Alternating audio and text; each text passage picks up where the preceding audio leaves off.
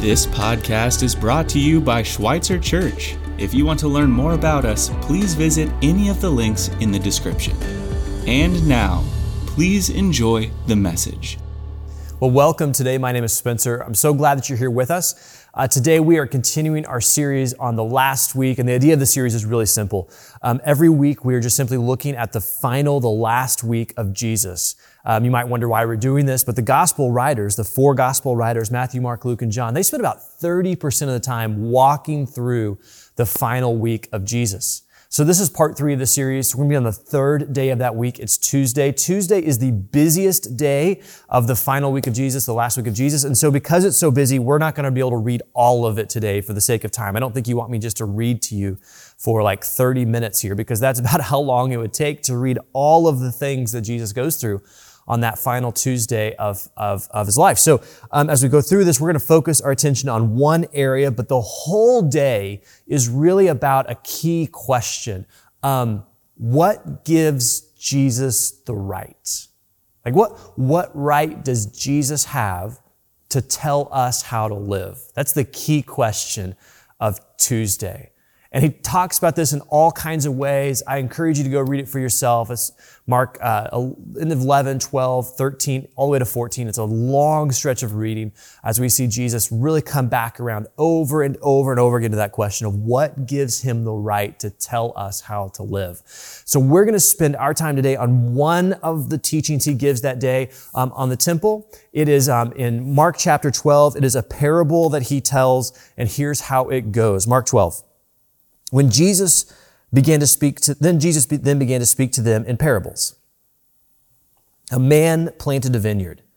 He put a wall around it, dug a pit for the winepress, and built a watchtower. Then he rented the vineyard to some farmers and moved to another place. At harvest time, he sent a servant to the tenants to collect from them some of the fruit of the vineyard. But they seized him, beat him, and sent him away empty-handed.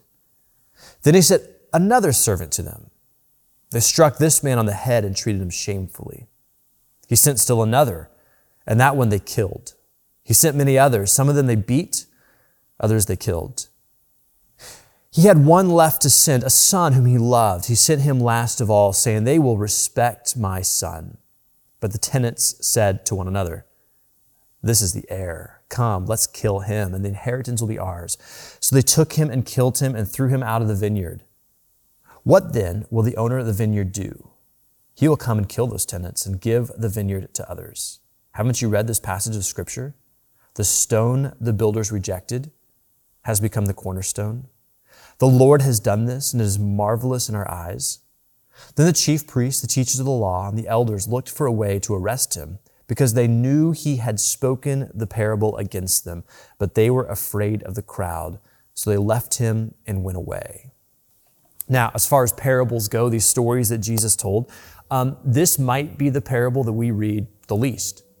I mean, the parables we love, the Good Samaritan, the prodigal son, those are great parables. Let's look at those all day long. But this parable, this is so, we don't read this so much, and that's because it's so uncomfortable. I mean, this parable challenges us to think about our lives exactly opposite from pretty much every message we've ever heard from the world in our entire life. So let's dig into this. And as we do this, we're going to look at this parable in terms of 3 relationships. So first, there is the relationship between the owner and the tenants. And then there's the relationship between the tenants and the messengers. And then there's the relationship between the tenants and the son. And that's really our outline for how we're going to handle this, our time together today. We're just going to walk through those 3 relationships. So let's start with that first one, the relationship between the tenants and the owner. Now, as we get started on this, I'm just going to state some obvious things, and this is going to sound really elementary as we start here, but just for the sake of clarity, I think we have to be really, really blunt and obvious, however this might sound. So, as we think about this relationship, we have the owner and we have the tenants.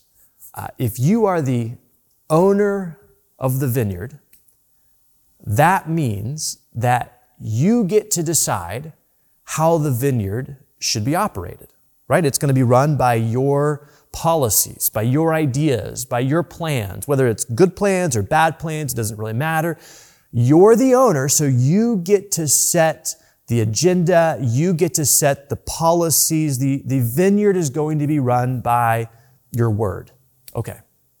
Now, the vineyard is also going to produce this fruit for your benefit. I mean, you're going to pay some people a fair wage, these tenants a fair wage to manage it, but as the owner, the benefit, the profits of the vineyard are yours. So to put that together, as the owner, you get to run the vineyard by your word, and it's going to produce for your benefit. Now, those two things are absolutely key as we think about this, and I know that's super obvious, but for the sake of clarity, it needed to be said as we think about what's happening here and why Jesus told this parable. Because in context, there's a problem with how all of this is working. I mean, the problem, of course, is not the owner. The owner is doing everything as the owner should do. He's given this work to the tenants. They are now supposed to be running the vineyard for his by his word and for his benefit. But there's a problem here. The problem is that the tenants are refusing to follow the owner's instructions. They're not managing it by his instructions, by his word. Instead, they're beating up the messengers who have come to give the owner's instructions. They're turning hostile to the owner. They're keeping the profits for themselves. In essence, these tenant farmers are acting like the owner. Now, in context to all of why Jesus tells this, he tells this parable directed at the religious leaders of Israel. This is why he tells it. So in the Old Testament, the people of Israel were often called a vineyard. Isaiah especially uses that metaphor quite a bit to describe the people of Israel as a vineyard. And so Jesus is pointing out here to remind these religious leaders, listen, you are tenant farmers, not owners. But the religious leaders have gotten this all mixed up. Like Jesus is telling them, you are managing the vineyard that is Israel. You're supposed to do it by God's word, and you're supposed to do it for his benefit, for his glory. But instead, the religious leaders have gotten this all mixed up, and they're managing the vineyard that is Israel, not by God's word. They're doing it by their own wisdom and tradition, and not for God's benefit, for his glory. They're doing it for their own power. They're tenants who are acting like owners. Now, if we step back from that context for just a bit, there's a much broader principle that is true, whether you live in Jerusalem as a Jewish leader in the year 33 or you live in Springfield in the year 2024. Because the principle here is that Jesus is laying out is that this is a crucial principle to understanding how life works.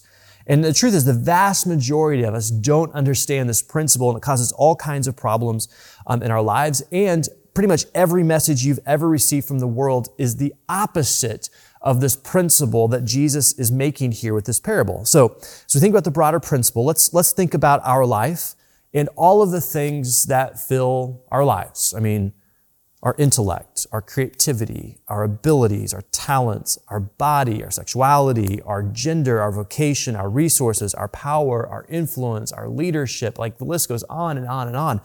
All of these things that fill our life. Well, here's the principle that Jesus wants you to understand. You must learn to see your life as a tenant and not as an owner. Because your life is not yours. You are not the owner of this. This is the broader point of this parable. When it comes to your life and all of the things that make up your life, you are not the owner. You are the tenant. And so therefore, we manage our life as a tenant, which means that we live by God's word and we live for his glory. We live by God's word, we live for his glory. Be careful, therefore, that you do not begin to get that confused and begin to live as a tenant thinking he's an owner, because you're not. You are a tenant, not an owner. Now, it is in the nature of the human heart, though, to get this relationship mixed up. It's the nature of the human heart to believe that our life belongs to us. I mean, think about how we talk. It's my body, it's my sexuality, it's my time, it's my career, it's my money, it's my intellect, it's my gifts, it's my talent. That's how we talk. So we begin to believe that our life is ours. Therefore, we can do what we want with what is ours. But Jesus is saying, no. You fundamentally misunderstand how life works because your life is not your own. Yes, you have a mind, but that mind was given to you by God. Therefore, you are not free to do whatever you want with your mind. You're not free to just fill it with whatever you want to fill it with. You are not free just to believe anything you want to believe about the world. No, your life is to be governed, your mind is to be governed under God's word for His glory. Yes, you have a body. It was given to you by God. But the purpose of your body is not just to seek pleasure, to seek what feels good. You're not free just to live your life, your body, use your body like that. That's not how this works because your life was given to you by God, and to live under His authority, to live by His word and for His glory means that you don't live in those ways. Or yes, you have possessions, money, resources, all given to you by God. It's all His to start with, but you can't do anything you want with them because you're not the owner. You are the tenant. And this fundamentally misunderstanding will wreck our lives when we don't get this. But Jesus' point is really, really simple and really, really direct. Your life is not your own. Your life is not your own. At the heart of this parable, then, is a recognition of authority. That our lives properly lived are to be lived under the authority of God. We live by God's word for His glory. That is the purpose of our lives. Our lives are not our own to do with as we wish. And this recognition of God's authority over our life is really, honestly, the most difficult thing for the human heart to accept. I mean, this has always been true, and it's definitely true in our modern life that we find today. I mean, think about this just kind of historically, this question of authority, because I think it helps cast how difficult it is to think about this and how common it is not to live under God's authority. So just kind of thinking about this historically for just a second. It used to be in the West that there was a time where the authority of life was the church. It was the Pope, it was the priest, they told you how to live. Now it turns out that they were super corrupt and not all living under God's authority, so you had the Protestant Reformation. And as the Protestant Reformation took place under Martin Luther about 500 years ago, this shift, massive shift in authority took place where Martin Luther challenged the church not with the authority of the Pope, but with the authority of, the Bible. There was a shift that took, massive shift that took place in the West. Another huge shift in authority took place in the West was about 300 years ago with the Enlightenment. And under the Enlightenment, the new authority that arose for folks was science and education. These are the new things that people started to live their lives under. And so the remnants of this kind of thinking are, of course, still massively with us today. I think about how common it is for people to look to a scientific study and say, look what this scientific thing showed. That's how I'm going to live my life now. Like for instance, just the other day, I read this article about how there was a scientific study that showed that there is a link between depression and loneliness, which sounds honestly quite obvious to me. But the point of the article that I was reading was like, look at this scientific study. There's a link here between depression and loneliness. Therefore, the author was trying to encourage people to go join a group, be with people, like fight your loneliness. So, go join a civic club or a book club or an exercise group. Go do something with other people. And of course, churches were left off that list. But the whole idea of that logic of that argument was something like this. Science has shown this to be true. So therefore, you should live your life based on what science has shown to be true. You may not think about it like that, but that whole logic of that kind of thinking is you are to live under the authority of science. Science is telling you how to live. Now, I'm not anti-science, not in the slightest bit, but that kind of logic is an interesting thing for people to base their lives on, especially when science the nature of science is to change based on new discoveries. And so it's like, I forget, are we supposed to be drinking coffee right now or not? Because, one study says this, but another study says that, and it's always changing. So it's an interesting way to begin to live your life, but this is what a lot of people do. It's like, science says this or that professor said that, and so therefore, I base my choices on how I live my life based on what those people say. That is to live under their authority. But pretty much everyone understands that there's another shift that's taking place right now. Massive shift. Just as much as it was with the Reformation, just as much as it was with Enlightenment. Sociologists now talk about how the new authority that people are living under is what many, many people are writing about, that they call the, quote unquote, the autonomous self. The word autonomous, by the way, comes from two Greek words. Auto means self, and nomos, Greek word for law. And so the new authority that so many people are living under with this postmodern, post-Christian, post-truth world that we find ourselves in, the new authority is just simply you. Your experience, your identity, your understanding of life. This is now the new authority. This is now what guides us and leads us. And so there's a fundamental question that has to be asked by every single follower of Jesus, no matter the age in which we live. But every single follower of Jesus is going to have to wrestle with a very simple, direct, and painful question, which is this: who is in charge? Who is the owner? Who's calling the shots? Whose authority am I going to live under? So for me to have faith in Jesus, it means that I have to come to see that I am not the owner. There has to be a shift, a conversion that takes place. A Christian philosopher, Christopher Watkin, describes this conversion like this. I think this is quite wise. He writes this. He says, "It is hard to underestimate the extent to which many in our society today fail to consider what the Bible has to say about God on its own terms, specifically that God is the owner, that God has authority, that God is the one who gets to call the shots." And why do we fail to take the Bible on its own word? Why do we fail to understand this? He goes on, he says, we fail to do this because that would require admitting that our own autonomous reason may not be the most reliable, truth-discerning tools in the universe. One of the crucial pennies to drop in the minds of those who find their way to faith in their adult years is often the realization that if there really is a God, such as the Bible reveals him to be, then he is smarter than I am. And his judgment is more reliable than mine. If he and I differ on a matter, and if he is really God and I am really a creature, then it is more than reasonable to assume that he is correct and I am mistaken. A fundamental question every single follower of Jesus, no matter the age in which we live, is going to have to ask, who is the owner? Who is in charge of my life? This is the shift to live under God's authority, by his word and for his glory. That shift is painful. It is hard. It requires repentance and confession and confronting our own failure. And that is what most of us don't want to do. This is why so many of us never make this shift. We may believe in Jesus in our heads, but we don't begin to make this shift. And this is why so many Christians, our lives look no different than the unbelieving world. We fight the same anxieties. We have the same kinds of dysfunctional marriages. We have the same self-medicating practices. We have the same values and priorities. We have to handle conflict with the same bitterness and pride.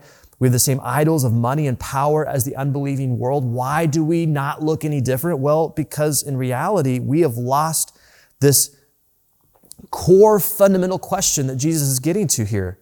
We are seeing ourselves as the owners of our lives and not the tenants. And so this change from seeing myself as the owner to a tenant, it is a painful change. It requires so much repentance and it works so deep in our life. And to admit that I'm wrong, to admit that I see things falsely, that I'm not self-sufficient, that I'm not in control. Most of us would rather not go down that road of repentance, and so we just don't do it. We don't do it. And it's a painful thing. It's a painful thing to do. If you want to know how painful it is, just look at how the tenants responded to the owner when he began to challenge them. He would send messengers. What do? They beat up the messengers. They fight the messengers. They actively resist the owner in every possible way. This reminds me of what Paul writes in Romans chapter 8. He describes our life when we live up for ourselves like this. He says, the mind governed by the flesh, that is the natural state of the human mind, the natural state of the human mind, of the human heart. That's what he's describing here. The mind governed by the flesh is hostile to God. It's hostile. This is what the tenants are. They're hostile to the owner. Why are they hostile? Why are we hostile to God? Well, the mind governed by the flesh, the natural state of our mind, it does not submit to God's law. We cannot live under his authority, nor can it do so. Fundamental question. Every follower of Jesus is going to have to ask, who is the owner? Who is the owner of my life? Is it me? Is it God? What authority am I living under? That brings us to the second of the three relationships. We're going to have to pick up our pace a little bit here. But the next relationship we've got to talk about is the tenants and the messengers. So in the parable, each time the owner sends a messenger to these tenants, the tenants have so much hostility to the owner that they not only will not listen and they reject his authority, they turn violent towards the messengers, which really means that they turn violent to the owner. That's what Paul was talking about in Romans 8. We turn hostile to God, to the owner of our lives. Now, obviously, this is meant to tie us into the Old Testament, how God sent prophet after prophet after prophet to the people of Israel to get their attention. And God continued to send prophets to tell the people of Israel that his vineyard, that is Israel, was to be tended by God's word and for his glory. But over and over and over again, the prophets were ignored, sometimes violently. Go read the Old Testament prophets. Some of them were treated just terribly. And if you read the parable closely in Mark 12, each messenger got treated worse and worse. Like the tenants became less and less receptive to the desires of the owner. Now, again, there's a broader principle here. That God, in his great mercy, never leaves us without many, many, many, many, many chances to hear the truth, that we are not the owners. He just continues to speak to us. Just like in the Old Testament, God sent prophet after prophet after prophet. God still sends messengers into our lives over and over and over again to remind us that we are not the owners of our lives. I mean, think about what are the messengers that God sends today. I mean, I can think of a few things at the top of my head. Maybe for some of us, it was a church, maybe a ministry, a pastor maybe. And the thing about church is sometimes church doesn't tell you what you want to hear, it tells you what you need to hear. But if you don't want to hear truth, then you're going to reject it. That's what happens. You move on. I've seen this happen a lot when a church or a pastor is accused of being maybe too political or not political enough. And what that really means, that accusation really means, is that the pastor doesn't share my politics and my view of the world, and so therefore challenged me to maybe see things differently. And when we're challenged with truth, we often just back off and we reject it and we dismiss it out of hand. Or maybe another messenger would be, maybe some of us have friends in our lives who have come to speak the truth in love. But we don't want to hear the truth. The truth is painful. Instead, we want friends who are going to support us. And what that really means is we want friends who are just going to affirm every bad decision we make. We often hide this behind the guise of empathy, which is a great value. Empathy is a great value, but a lot of times that word, the way it's used in culture today, is to say, I just want someone who's going to affirm and listen to me and just make me feel better about all of the bad things I'm already doing in my life, the harmful and destructive things I'm already doing in my life. And so when someone comes with truth, it's like, I don't want to hear that truth. Or I think about how sometimes, a messenger might just be life. Have you ever thought about life as a messenger? Because life is constantly coming at us with this message that you are not in control. You're not in control. I mean, think about anxiety. Anxiety is a messenger. Anxiety is that constant fear that I'm not enough, or that I don't have enough, or that life is out of control for me. And so it's this constant fear that is in our minds, reminding us that we're out of control, which is the whole truth. I mean, if you're a tenant who's acting like an owner and you've got that mixed up, the one thing that you're going to strive for is control. And until you can say to God, thy will be done, you will always struggle with that fear of anxiety. It's like it's a messenger telling you, hey, there is something that is wrong here because you've gotten the relationship all wrong. You are a tenant who's been acting like an owner. And so the messengers come over and over and over again. I think one of the things we would ask ourselves is what messengers has God been sending me that I have been rejecting, dismissing, beating them up in my minds, maligning them, thinking negatively of them, and not open to the truth. Third, this brings us to the relationship between the tenants and the son. And of course, as we think here and we read this, Jesus is talking about the religious leaders who have so fundamentally rejected the owner that they will end up killing the son, which of course is Jesus himself. And in context, this parable, this killing is going to happen in just a few days. This is on Tuesday. The killing is going to happen on Friday of that same week. But again, don't miss the broader point here. The death of the Son is the natural flow of events of what happens when tenants refuse to acknowledge the owner. It's a natural flow of events. The human heart so craves autonomy that the only two options available to us are simple: submit to God or reject Him. These are the only two options: submit to God or reject Him. The human heart, it craves autonomy, and it has ever since the Garden of Eden. Therefore, the human heart is hostile to God. But God does this amazing thing with our hostility. Because when we live with hostility to God because of Christ's claim of ownership of our lives, God turns us around on us, and He gives us a chance to be right with Him. And He doesn't just send us messengers for us to hear the truth. He enters our hostility and gives of Himself. The Bible says this in Romans chapter 5, verse 8. God demonstrates His own love for us in this: while we were still sinners, Christ died for us. That is, that while we lived in rebellion and hostility to God, rejecting His authority, thinking our lives were ours as we wanted to live them, for our glory and not His, even as we rejected messenger after messenger, He still sent His Son. He still sent the Son. This is what Jesus is saying at the end of this parable. The stone the builders rejected has become the capstone. He's describing Himself, that the Son is the path to being reconciled with the owner and finding life as it's meant to be lived. So a fundamental question every follower of Jesus is going to have to ask, going to have to wrestle with: who's the owner? Who's in charge? Whose authority is running our life? Is it God? Is it something else? Is it ourself? And we fail to understand that we are not the owner, that we are tenants. Our lives are going to be out of sorts in all kinds of ways. Misplaced priorities, disordered desires and lives, idols that we put before God. There's all kinds of ways. And maybe you know exactly what that's like because you've been reaping some of that. You've been reaping some of that disordered life that God wants you to change from and move from. And you've been reaping that. But the good news is that even in our rebellion, even in our hostility, even as we've rejected messenger after messenger after messenger, the Son has come and given Himself for us. So if you struggle to give up control to Christ, if that's a scary idea to pray that prayer, "Thy will be done," to the Lord Jesus, I just want you to think about this. How can it be scary to give up control? To say to Jesus that you are the owner, to give up control of your life. How can that be scary to give up control of your life to the one who would give up His life for you? Let's pray. And so, Father, today, a fundamental question all of us have to ask: who is the owner?